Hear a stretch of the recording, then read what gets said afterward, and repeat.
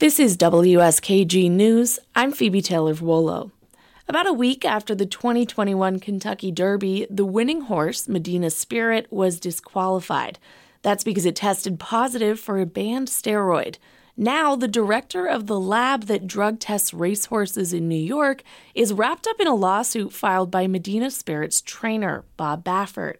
Here to discuss the litigation is WSKG's Vaughn Golden.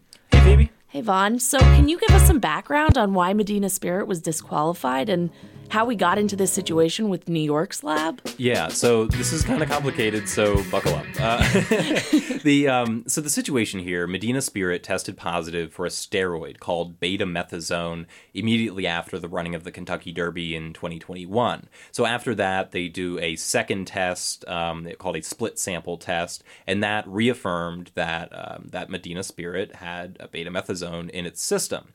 So its trainer, Bob Baffert, who is a legendary trainer, and is in the Racing Hall of Fame already, sued the Kentucky Horse Racing Commission to do more testing on a remaining sample from Medina Spirit.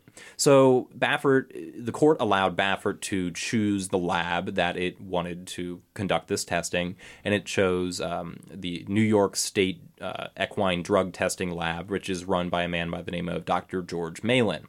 Malin does this study, and he comes to the conclusion that the root of the betamethasone in Medina Spirit's system was from an ointment and not an injection. So the Kentucky Horse Racing Commission turns around and they question these results from Malin. And Malin, at the same time, was doing what he calls a separate research study that also just happened to be in this same exact area of whether a positive betamethasone test could come from an ointment, a topically applied ointment, and not an injection. So the court in Kentucky that is overseeing this lawsuit processes a subpoena to have Malin deposed and to have the documents from this separate research study provided to the court, as well as any communication between Bob Baffert, who again chose Malin, and Dr. Malin. So where this kind of becomes a lawsuit in New York is when Dr. Malin did not originally show up for a deposition. Eventually he did and sit for an interview. But now he still refuses to turn over any of the research material from this separate research study or any communications with Baffert, though he denies there are any of those latter. So now the Kentucky court says that it can't enforce a subpoena in New York. Only a New York court can do that. So now it is in Tompkins County Supreme Court where Malin's lab is located. And so why are these test results and the research study you just mentioned, why are those so important for Baffert and just in general? Right. So for Baffert, it's kind of interesting because this will not affect his results, his disqualification from the Kentucky Derby. The track Churchill Downs bans betamethasone in any form, so that's not going to change. The question is more whether his suspension from racing by the Kentucky Horse Racing Commission was legitimate. He was banned from the Kentucky Derby this year. He's already served that suspension, but it's kind of a question of whether that was legitimate. So the other question is with Malin specifically, and the situation has raised some eyebrows in the horse racing and gaming circles.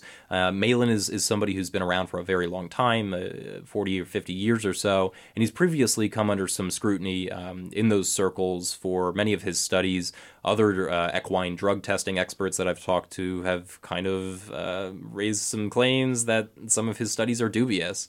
And earlier this year, the Albany Times-Union reported pretty extensively on the equine drug testing lab in New York, which has reported far fewer positive test results of racehorses using steroids than in other states. And this lab is almost entirely funded by New York State, and it's housed under this nonprofit arm of SUNY Morrisville.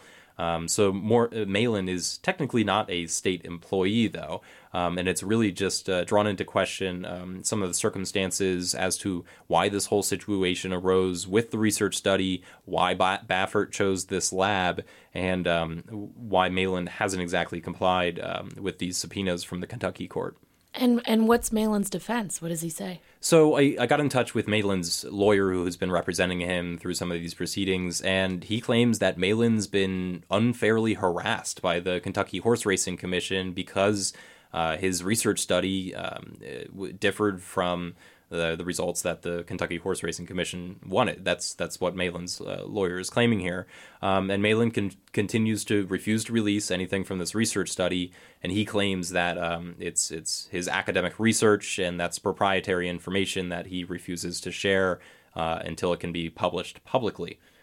I've been here speaking with WSKG's Vaughn Golden. To check out the full story, you can go to WSKG.org. Thanks for coming on, Vaughn. Thanks, Phoebe.